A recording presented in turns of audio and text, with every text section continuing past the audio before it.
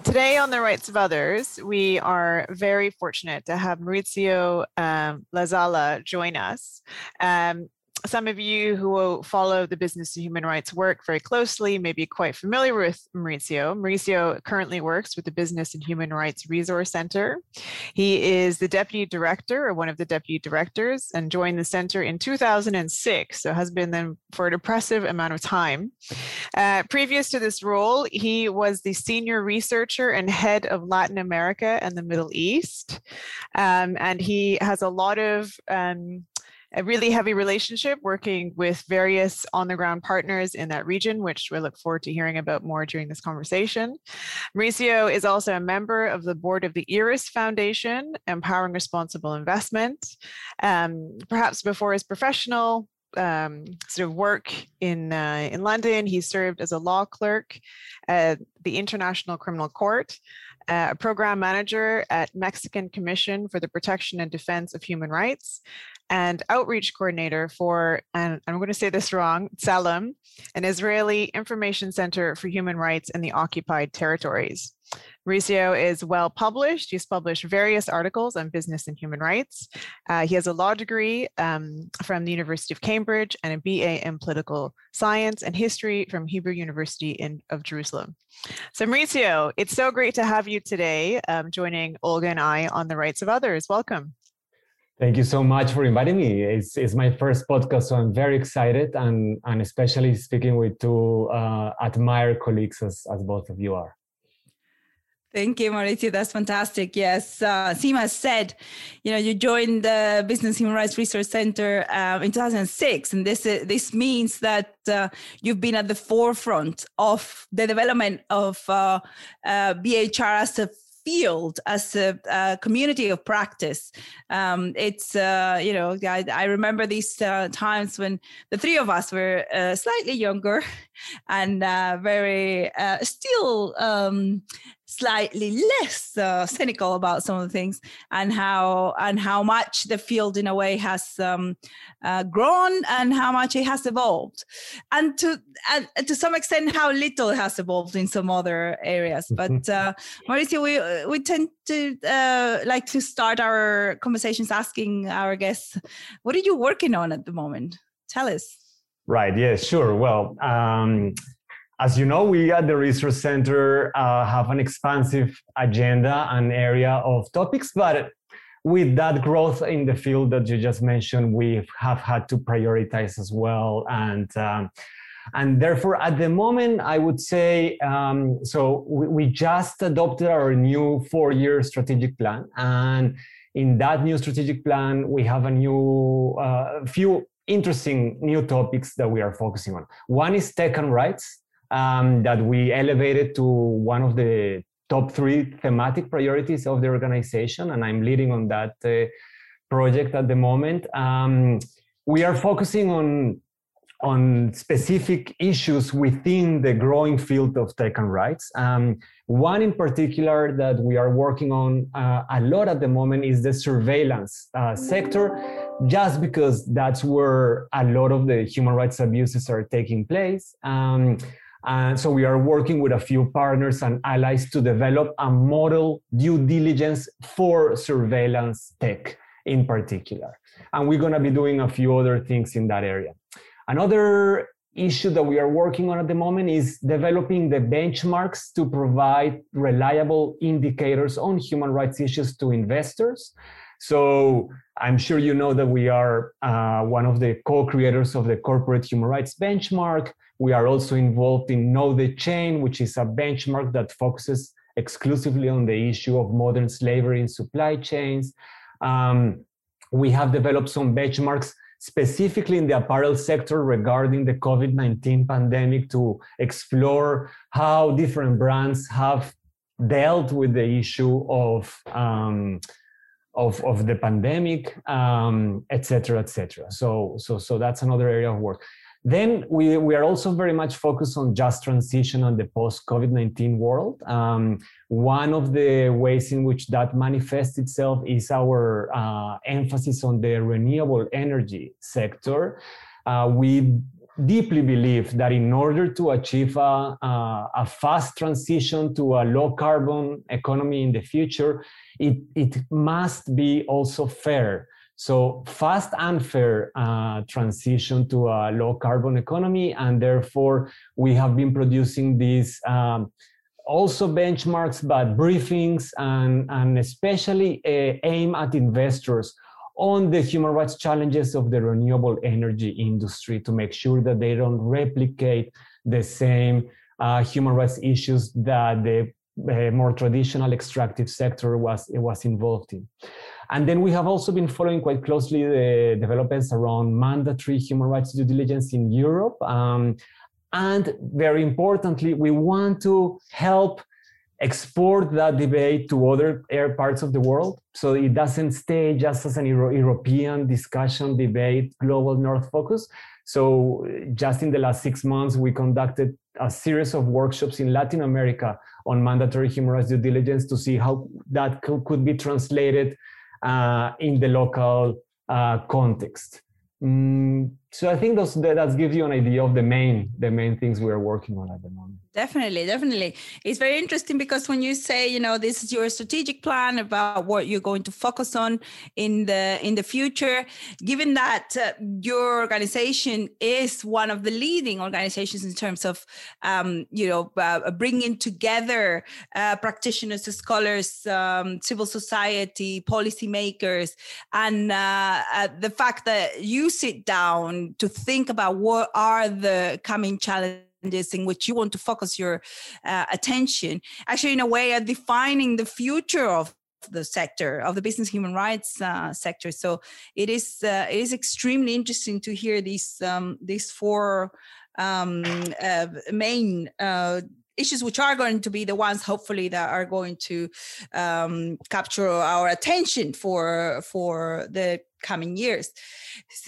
One of the points I wanted to pick up when I was listening to you, this relationship between human rights and the environment, and how this has transformed in a way in the past decade, because we knew from the beginning, obviously, that environmental harms had a human rights related effect. But it's not until very recently that we've realized we can't do one without the other.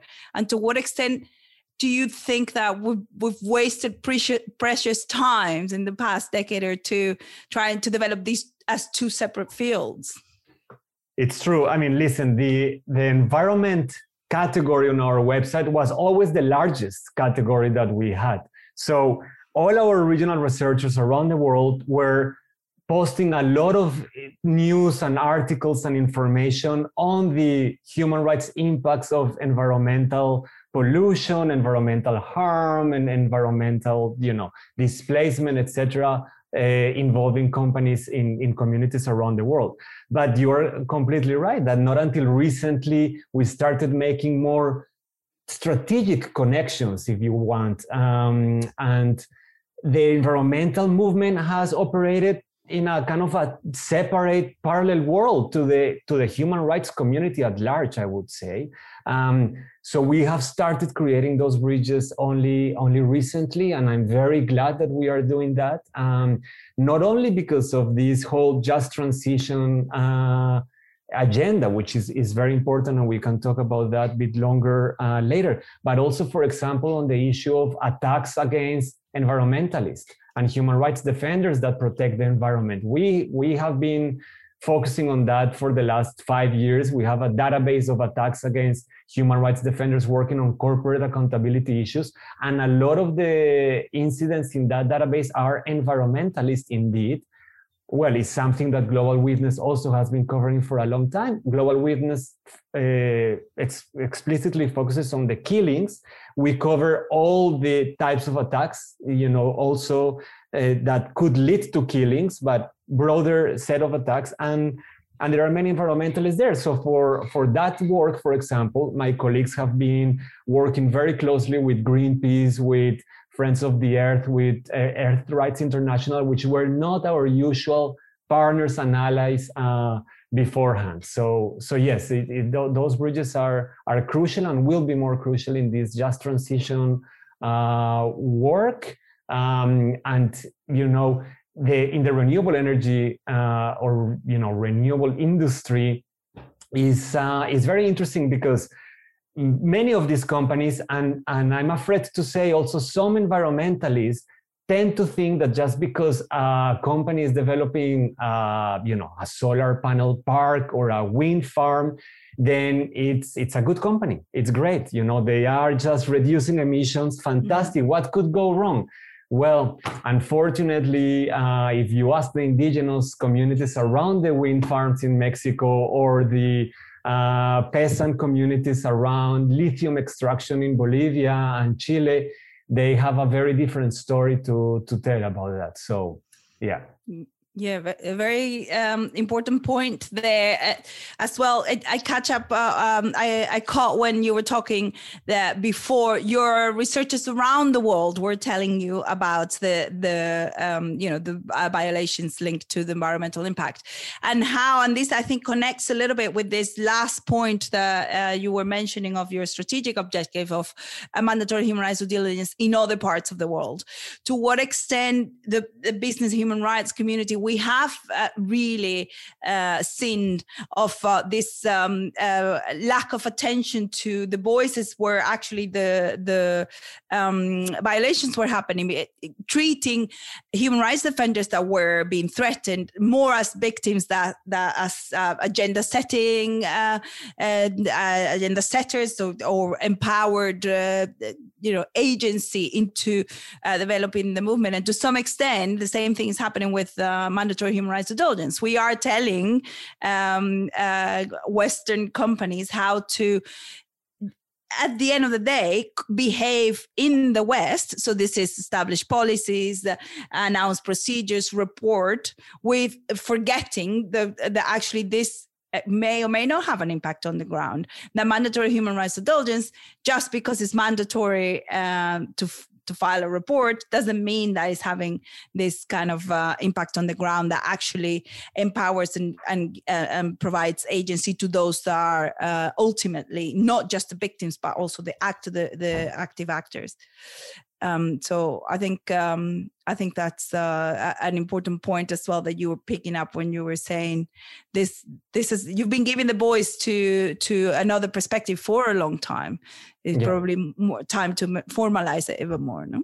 Yeah, I mean, we love playing that role, to be honest. I mean, we love elevating the voices from the ground everywhere to the regional and international spaces where a lot of the debates are taking place, a lot of the decisions are being taken, but usually exclude many of these voices. So from very early on, I think you know this, the Resource Center follow a growth strategy that was very much rooted in the global south. So instead of building a big headquarters in London, we always prefer to first build a network of consultants, we call them regional researchers, in the different regions in the world, so that are close to where the abuses were taking place, know the local context much better than us, speak the local languages, know how to relate to local companies and the local government, crucially, in a much better way than we could ever do from Europe. So, when I joined in 2006, I was the fourth member of staff. And up to that point, the other three were all kind of white, European or North American people. I was the first non-global North person. The fifth person was our local regional researcher in Hong Kong. And I think the sixth or seventh was our regional researcher in India. And that's how we started growing. Nowadays, we are almost 80 people covering, with people in 20 countries around the world. And that's where we continue to put our focus and our emphasis. And in many of the debates internationally at the UN Forum and in the OECD and other places, we always collaborate with others to bring, people from the ground, whether they are grassroots human rights defenders, local NGOs, etc., to these spaces. And if we cannot do that physically, we ensure that they can send their comments digitally and participate and have their voices heard. directly. That is very crucial, which is something that we also do, day to day with our company response mechanism process, which essentially is a mechanism that enables local grievances or local allegations of abuses to be heard at the company headquarters, wherever those headquarters may be. Really interesting, Mauricio, and I like this vision that you put out about the need to be, I guess, a proactive decision to be rooted more in the global South, because I do think that that's where, some organizations have got it wrong, isn't it? It's, as you put it, elevate the voices, but exclude from kind of the consultation in a way, or involvement in the decision and how the policies are set and maybe the advocacy calls. A question I have for you, so you mentioned this about, for example, in the energy transition, fast and fair. And of course, how actually, this movement to renewables, there is so much concern, as I know Olga's also worked within the renewable space, the fact that actually if we allow business as usual, it's just a replication of the same types of harms to people and the environment as we see in just general, unfortunately, in general corporate conduct, where there are poor safeguards or protections or laws in place, if you want to say that. So I'm going to ask you this question about this moment of reflection, because now it's also the 10-year sort of, if you want to say, anniversary of the UN Guiding Principles on Business and Rights. I mean, everybody, all three of us have spent probably too many years of our lives focused on, the UN Guiding Principles. Previous to that, the UN Protect, Respect, Remedy Framework, and then previous, just moving around this, and I know it was, and I don't think it's worth revisiting whether or not it was an accomplishment or not. I think for me, I often find myself reflecting on, have we just really spent all these years tinkering around the edges of what we think actually are the real problems in this space? So for example, the due diligence, of course, I mean, myself, I've been advocating for mandatory human rights due diligence for at least for the last 10 years when I was with Amnesty. And it's a valid call. And it's so great that now it seems we have got it in some jurisdictions. We've got forms of it that are on the table in Europe, and et cetera, et cetera. But I often have this reflection of actually, I don't think that we've hit the main problem. And when you were talking about sort of defenders and, I feel that the real problem is that we have this predatory economic model, right? And we've got this model, but then we have these corporate laws the way that companies are able to exist and operate. And actually, industry is now, this is how industry operates. If you look at supply chains, whether it's palm oil or soy or beef or clothing, the supply chains are basically prefaced off abuse. It's almost like it's an ingredient that goes into getting the price that we ultimately get, or the quantities, all this stuff. So it's a great example in many ways that it's the model that actually is corrupt and broken. So Mauricio, what do you think? I think this is a challenge to all of us, to be frank, as we've been in this space for so long. Do we need a reset? Have we missed the point? We're running out of time. I'm hoping to retire in about 15, 20 years. Not allowed. I'm going to achieve nothing from my career. Mauricio, tell me, what do you think? Well, wow, it's a very interesting debate. I mean, thank you for the question. I think we could be spending here a long time, and if we had a glass of wine, even longer. But or several, exactly, especially on a Friday. But look, I absolutely agree with you. I think that ultimately, without dealing with the question of the business model, many of the things we can do will just be alleviating the symptoms and not tackling with the root causes. But I do also feel that it was necessary, to take all this time to come to this realization. And COVID also has helped us understand that even better, to put it in a very stark stark way for everybody. And now you have, voices that you would have never thought would be talking about these issues from the heart of the economic capitalist system, talking about sustainability and stuff. It's only talk for now, but it is, compared to 5 years ago, a huge change as well. So I do feel that sometimes we needed all this, and I share your impatience, but probably we needed all these things to come to this realization. The business model, I mean, with the domination of the shareholder primacy and maximizing profits for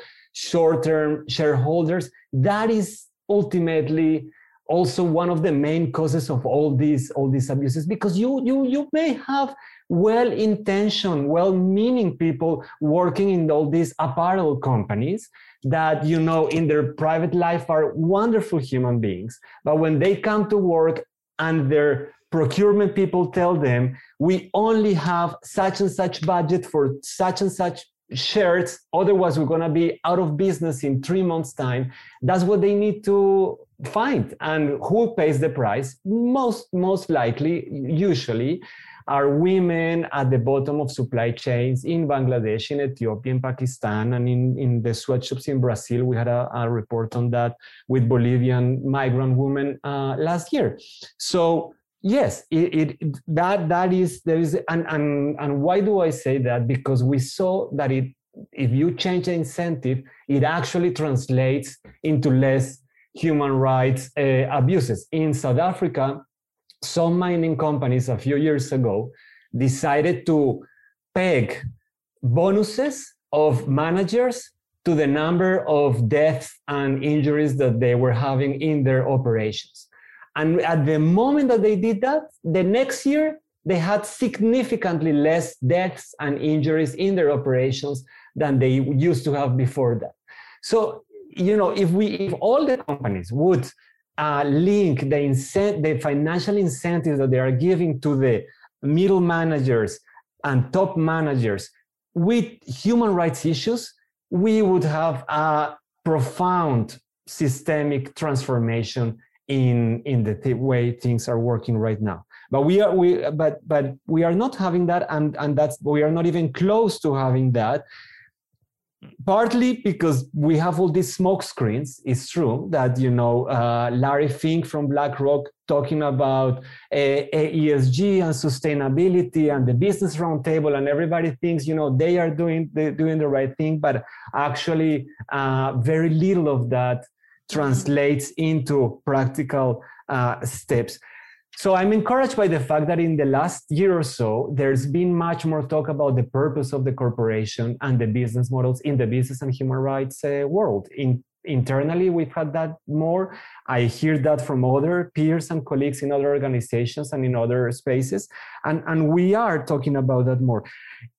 However, none of us are, or very few of us are economists, and we are not getting into we need the help of people like Olga and your colleagues in the academic world, probably, to come up with practical solutions and easy advocacy campaigning messages in that front that are not seen as a complete, revolution that we are trying to impose a completely different system, because that's going to be stopped in the tracks very early on. And so that is one thing. And the last thing that I wanted to say in that respect is that even though I share that impatience after being over 15 years in the field of business and human rights, many times I still feel that is still a relatively new area in the human rights field more broadly. And you mentioned I did spend a whole summer working at the International Criminal Court. It took more than 30 years to negotiate the Statute of Rome that ended up establishing the International Criminal Court. And even then, it was, reduced to just 3 of the most severe crimes in the world. And after, almost 20 years that the ICC has been operating, how many people have been convicted there? I think less than 10, probably. So it does take a long time. The social justice takes a long time. So we need to be a bit patient, and sometimes we do need to also analyze the half full of the glass to see, what have we achieved, why, what could be accelerated, what cannot, etc.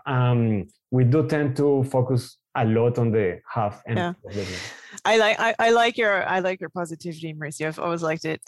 Before I sort of pass it on to Olga, I mean, my own reflection is that I think it is patience, but also I think courage and a bit more honesty, because I feel like part of this is not just the corporate model, but it is actually looking at the sort of this colonialist type, slightly racist model, that actually is kind of the whole foreground, and kind of, I think, is often not really addressed at all within this space. Which I think relates to kind of this point that Olga made earlier about sort of what we do in the West. But there's something here, and I think, in terms of all these discussions about sort of racial justice, which we're hearing more, because I know that in my own work we've been doing a lot of thinking about what does that look like exactly. It's not just about companies saying we support equal rights for everybody. It also goes into a profit making sort of model and logic, and also the system, and how us as NGOs even call for change, right? And it's very relevant to the point you raised, Mauricio, about we elevate the voices of communities, but how engaged are they in the actual problem and the solution, their voice. But thanks so much. Yeah. Right. But can I say something about that? Our executive director has also increasingly and for a long time talking about the issue of shared prosperity, because I totally agree with that colonialist view, in the sense that it's not enough to kind of only include them in the discussions or like co-benefiting in some of these things. It is crucial that the whole prosperity is shared. One of the ways in which we have translated this into practical work is with the whole area of going beyond social auditing. So we know why social audit is a failed way to detect human rights issues in supply chains, and more often than not, it just hides and gives a plausible way for companies to escape accountability and liability. But the question is, what do you replace social auditing with? And one of the very interesting models out there is this workers-driven social responsibility, like Immokalee Workers, and there are a few others there. And in renewable energy, the question of shared prosperity is if a renewable energy company comes close to an indigenous community, it's not enough that you are committing to sell them 30% of the energy that will be produced by the wind farm. What you really need to do is to allow them to be co-owners of the wind farm, and then shared in the profits, and have a constant revenue stream towards the community for the benefits that wind farm is producing. Then we are much closer to a true level of justice and social justice in the future. So I think that analyzing things through a post-colonial or decolonizing thing, is actually very, very healthy and very good, and takes us closer to social justice. Yeah. That's great. Well, it's an important debate that we're having in academia as well, how to decolonize the curriculum, because we're teaching our students, we're repeating things, we're repeating authors, we're repeating views, we're repeating from 100 years ago. And even when I write, if I keep on citing the same authors, I keep on citing in a way the same, the same perspective and approach and way to assess my own reality. And so that becomes the reality, because it's the only tools that I have to be critical about the realities, the tools that are now no longer represent who these students are and who the community that they should be serving is. So this links with your very kind comment about what you need people like me, academics like me. No, you don't, because all we do is ramble in long pages and put a lot of footnotes. Having said that, I did write an article about worker-driven monitoring. May have. That probably didn't have any impact, but anyway. So, but this brings me very nicely to this our careers and our own different positions in the field and in the wider effort that we all, the three of us and our colleagues share of working for the rights of others. So, to what extent you think you always wanted to do this? So this is we've asked several of our guests: is working for the rights of others a profession? Is it a vocation? How did it start for you? How did you end up working for the rights of others? That's so nice to be able to talk about that, because very rarely we get asked that question. I suspect that the three of us are more or less the same generation, so I don't mind revealing my age. Ever since I remember, I've cared about social justice issues. I was fortunate enough to grow up in a family with a couple of parents that were very conscious about social justice and political affairs, very politically involved in their own youth. Both my parents were very actively politically in Colombia, which, was in the 60s and 70s. There was turmoil politically, well, everywhere, but in Colombia, you saw the emergence of three different guerrillas, not one, but three. One was Chinese inspired, the other one was Soviet inspired, and the third one was Cuban inspired. And my parents were in circles that were, involved in all those issues. So I grew up with that. But like every other teenager, I was preoccupied by more ludic affairs like music and other stuff.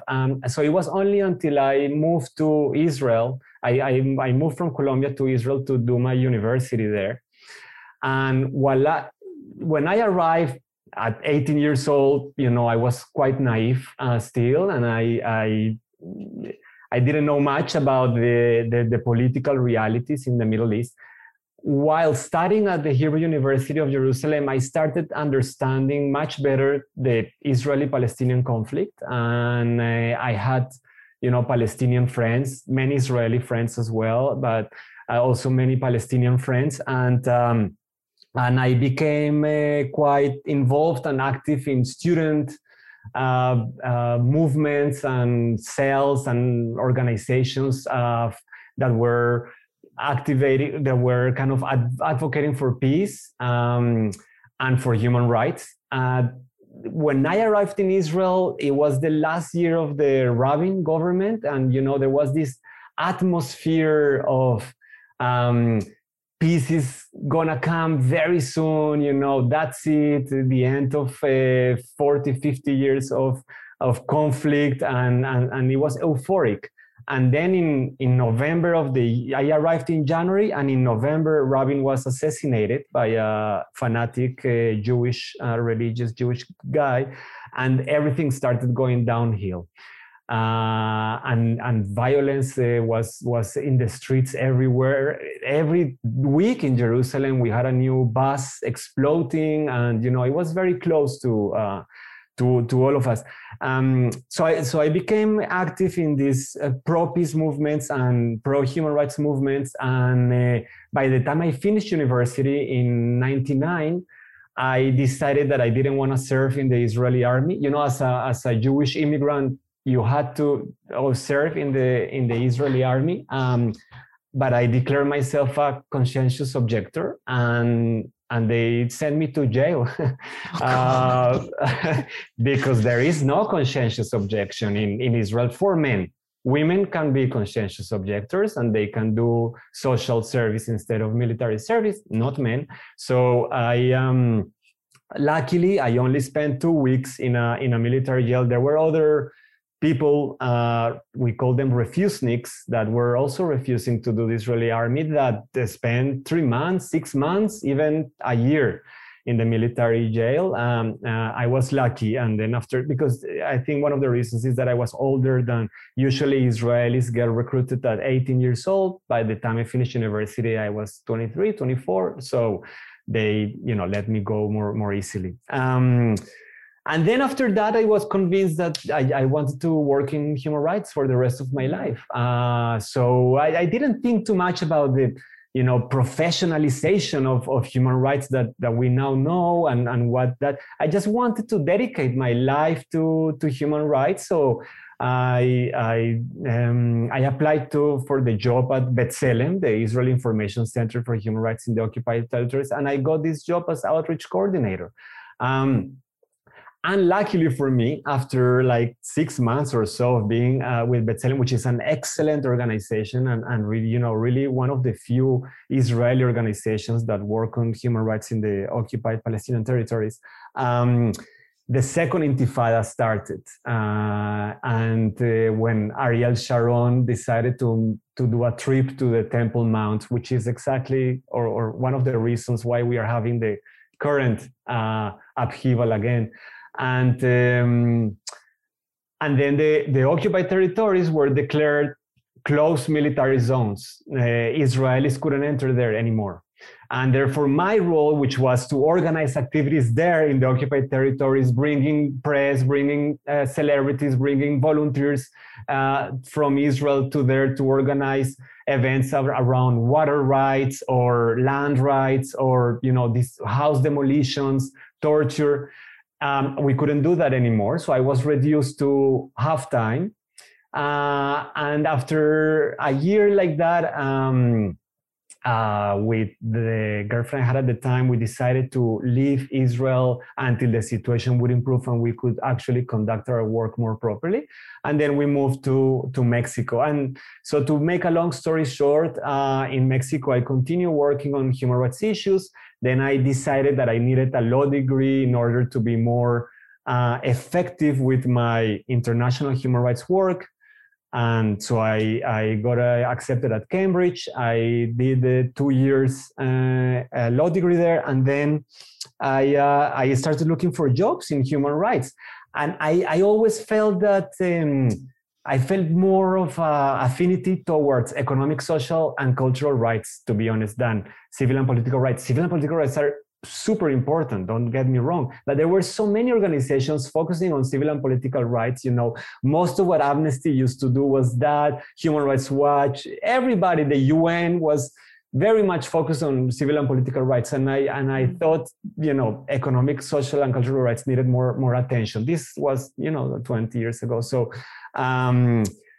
that's what attracted me to the Business and Human Rights Resource Center, the economic, social, and cultural rights focus of the work. I was lucky to get the job. I was already leaving the UK, to be honest, because it was very expensive to stay in the UK without a job. And I had been for a few months looking for a job. And literally the day I had the flight to go back to Israel from Heathrow, I got the interview that day. And I went to the interview, I took the flight, and when I was in Israel, Chris Avery called me to offer me the job. So I moved everything back to the UK, and I've been there ever since. So I think that the field was less competitive back then. We used to joke, sometimes we have 500, 600 applicants for one research assistant job, or even one internship. And sometimes we joke with my colleagues that if we were to apply right now for an internship in the organization, we wouldn't get it. So it's amazing, and I do feel for the young people nowadays and your students, Olga, that they are facing more competition. It's not impossible, so I don't want to discourage people. Yeah, please try, please stay in the field. We need as many hands as possible, and there are more organizations nowadays, and there are more options, but it is a competitive field, and so yeah. Yeah, but I think you're right in this perception that I think we had when we were starting to work on human rights, you weren't thinking of human rights as a profession, while now students have to kind of be strategic about, student graduates have to be, even before graduates, they have to be so strategic about any job, including human rights, and including to go to organizations and have internships for free, and work, start a very low pay salary imagine the law schools, compared to their colleagues we're in Greenwich, so we have Canary Wharf right in front. Not that anybody wants to go to Canary Wharf anymore, but with the pandemic, that's totally empty. But Mauricio, that is so interesting. The experience, I guess, being deprived of liberty for your ideas, for your own refusal to do something that goes against your moral code.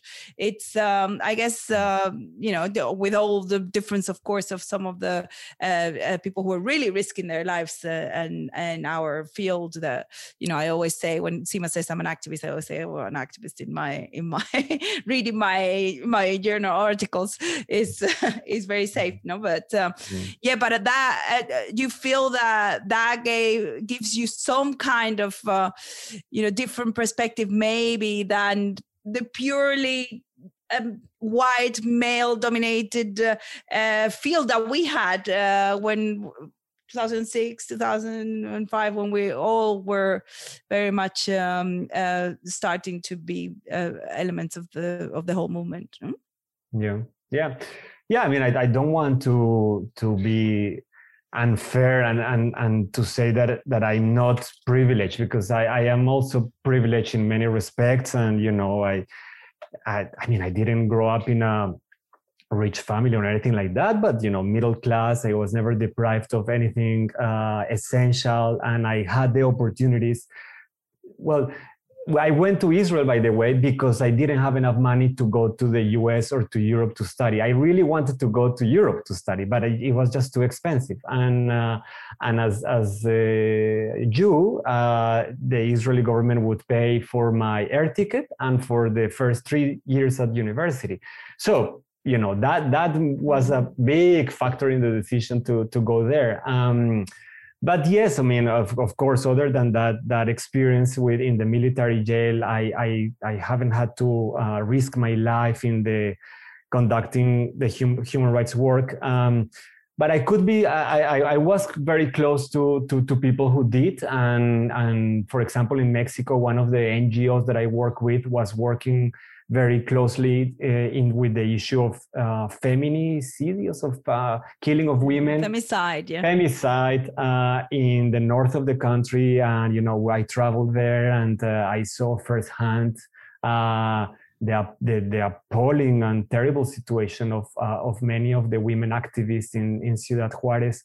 And then, of course, in Israel also, some Palestinians risking their life every day when they were going out and documenting abuses by soldiers, by settlers, etc. So could see that. So I am very sensitive to that, and I try to support and help them as much as I can from where I sit, and again, elevate their voices and allow them to shape their own policies and the protection mechanisms also that will help them rather than imposing that from the north. But that tension will always exist there, of being kind of a northern organization collaborating with Global South organization. That's one of the reasons we decided 2 years ago to register ourselves in Colombia, for example, so we are now a local organization in Colombia, and so it's different. The perception of the people there is different when we come and join forces for a particular project or issue. Changes the whole narrative, and we have an office there with 5 people there, and it has allowed us to capture, to gather more attention to some of the business and human rights issues, get some grants, and collaborate more effectively, shoulder to shoulder with local Colombian NGOs and civil society in all the activities that we do there. Also training, capacity building, but joint briefing, writing, some influencing, some advocacy, etc. So yeah.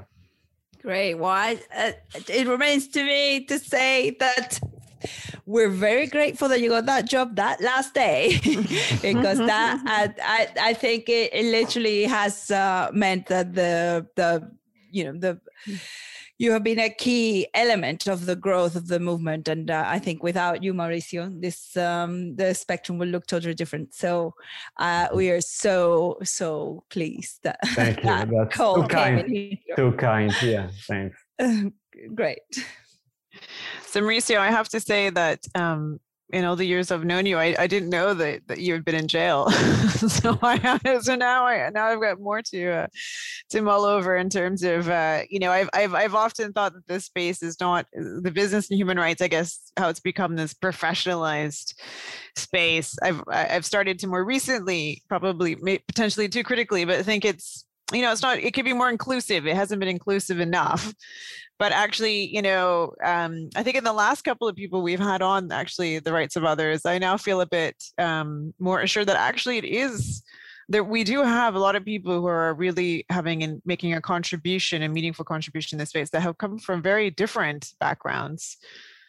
Olga, of course, from Spain, and then yourself, Colombia, and then sort of moving, to Israel, and then now Europe.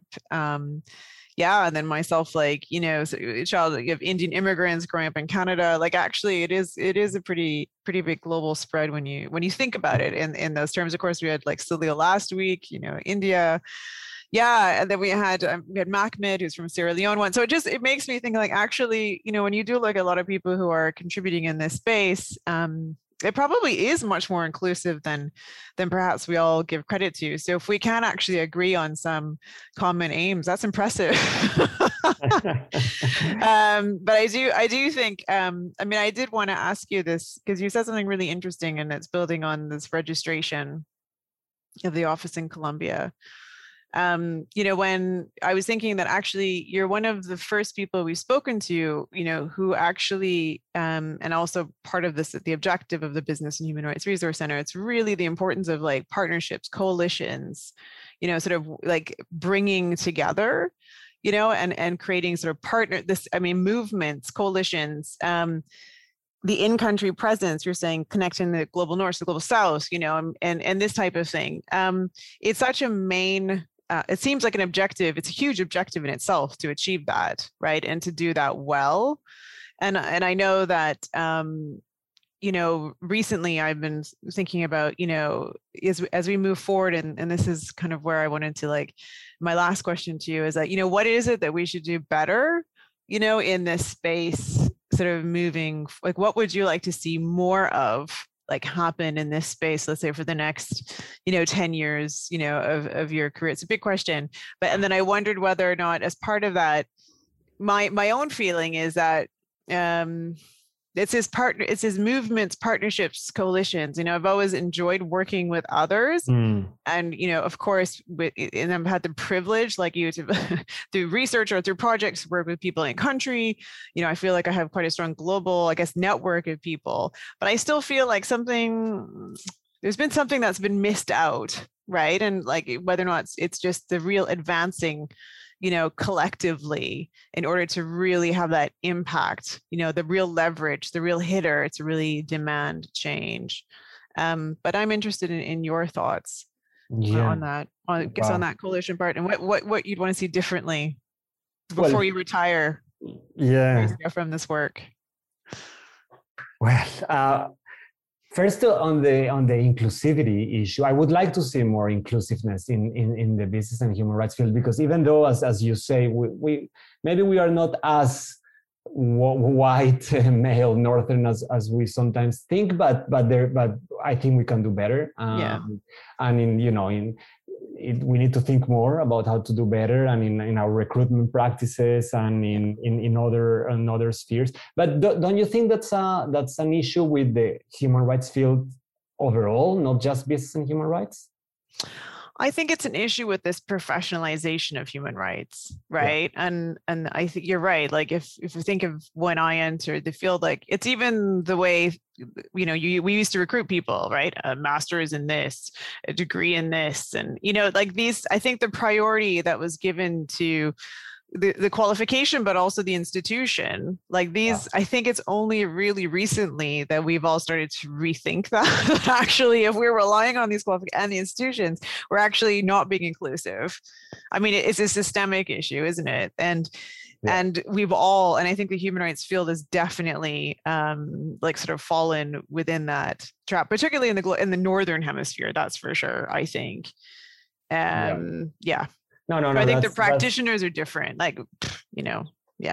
That's true. And when we were talking about, students now and their human rights career, if I could give them any advice, of course, volunteering on internship is nowadays a must. Hopefully it's a paid internship rather than an unpaid internship. And we did our own internal process of getting to a place where nowadays luckily we can say we don't accept unpaid internships, only if they are sponsored by the university or we pay them. But experiencing the global south or on the ground is crucial. And I hope Olga won't be mad at me saying that, but if I have two people that on paper are equal in terms of their experience and trajectory, we at the Research Center would always give a little bit more points to someone that has had experience on the ground than someone that has another academic degree. And I think that helps, towards that issue, because absolutely academic degrees shouldn't be the determining factor. But back to your question on what would I like to see in the future, I do think that this. I know, for example, the field of human rights defenders, which I have been leading also for the last 5 years, is a field that operates a lot through coalitions and networks.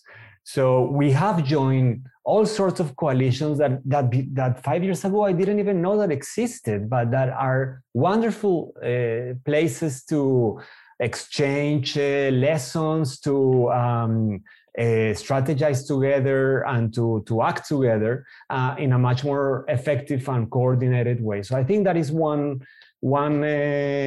aspect to the answer, is that in the future I would love to see more coalitions and more networking, more work as a group to achieve change, because not one single organization is gonna achieve much on its own, and so definitely all this work with coalitions, it has its disadvantages as well. You need to coordinate with a lot of people, you need to do compromises, you need to some things take longer and are delayed, but overall I think the advantages outweigh the disadvantages. And social movements, well, that's a more difficult question. I think there are theorists out there, and in practice we could also say that no significant change in our political, economic, social system has ever happened without people agitating out there for the change. And I think there is some truth in that. So without a real social movement, maybe it's limited what we will ever achieve. And yet we are not very good as human rights organizations in doing things together with social movements, I feel, or at least not all of us. So, we have tried in some instances, and I think there is a bit of mistrust from both sides, partly that professionalization. So some social movements, let's take, for example, the landless movement in Brazil. They are very powerful. They are excellent in demanding their agenda, and they have achieved impressive results. And I don't think that a lot of the human rights organizations, classically speaking, in Brazil, have known very well how to interact smoothly with them, or how to join forces well. I may be mistaken. I'm not an expert in Brazil, of course, but my impression is that it could be we could do a better job in integrating, in pushing for the same goals, even in our different areas of specialization. So while the social movement can be out there asking for that systemic change that we mentioned before, we could be doing the legislative advocacy and lobbying that is needed to change the laws that will allow those changes demanded by the social movement to have more echo and more impact, for example, or working in partnership with some progressive businesses to create the political space where those changes could happen, as we have seen with mandatory human rights due diligence, that gives the space to those politicians to say to the more regressive business lobby, which will always exist and will always be there unless capitalism dies, to say to them, well, look, there are all these other companies and all these other business associations that are for mandatory human rights due diligence, even for the binding treaty. There are a few companies that support that, or for other things. So, why are you saying that this is antagonistic to the concept of businesses? It is not. So creating those political spaces and those movements, working with allies in all aspects, in all spheres, in business, in government, in civil society, is the way of the change in the future, short of full-blown revolution. short of being a conscientious objector. Yes, exactly. I mean, it is that level of civil disobedience needs to be a last resort measure, right? And then for me, it was when I was there, when I was going to be recruited, and I was going to be part of this army that I saw as an army of occupation, as an army that its mere existence was oppressing an entire ethnic population.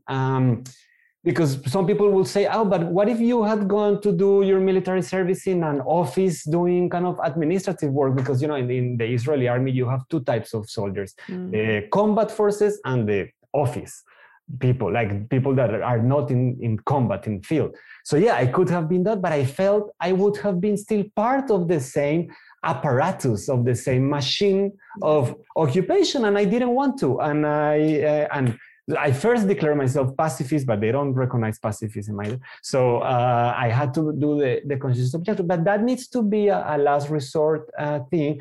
And I was listening to a philosophy podcast the other day, and I remember that I think it was John Rawls who said, defended civil disobedience and defended conscientious objection actually as a way as an escape valve basically as a way to preserve the legal architecture of the system, because it acts as a valve to, let all this tension and anxiety escape. But it also a reaffirmation that in principle, I am for the law, I am for justice systems in society. It's just that this specific thing is unjust to me. So I am willing to pay the personal price according to the way that the laws, as a communication tool to send a message to the rest of the people. this is what everybody should be doing, because this is fundamentally unjust and unfair. And it's true, when I did that, I wanted as many people to know that I did it. There weren't social media back then, and there wasn't anything like that, but I was sending letters to the newspapers and stuff. Yes. Because I wanted people to know that I had done that, and some of my friends were doing the same. I didn't want that to pass, that there was just an individual act of selfishness, that I wanted to escape or avoid the military service. I was more than willing to do social service for the same length of time instead of the military service, but they didn't allow me. So I wanted people to know, and that is when civil disobedience actually contributes to the justice system, rather than being, fully against it. It's incredibly interesting, Mauricio, and actually it's very courageous, and it's such an important issue, right, that you stood up for. So thank you, Mauricio, for that story, and for really being so honest as to your roots, and also very true to your vision. And I know that thank you so much for joining Olga and I on this discussion today with the rights of others. And I can't believe it's your first podcast, because you're such a natural. We'll have to have you back and do it again. Absolutely. No, thank you so much for thinking of me and for inviting me. And yes, I'm back whenever you want me to be. Yeah, my pleasure. I'll hold you to it. Great. Thank you, Sima, and Olga, and everybody else in this podcast. Keep up the good work.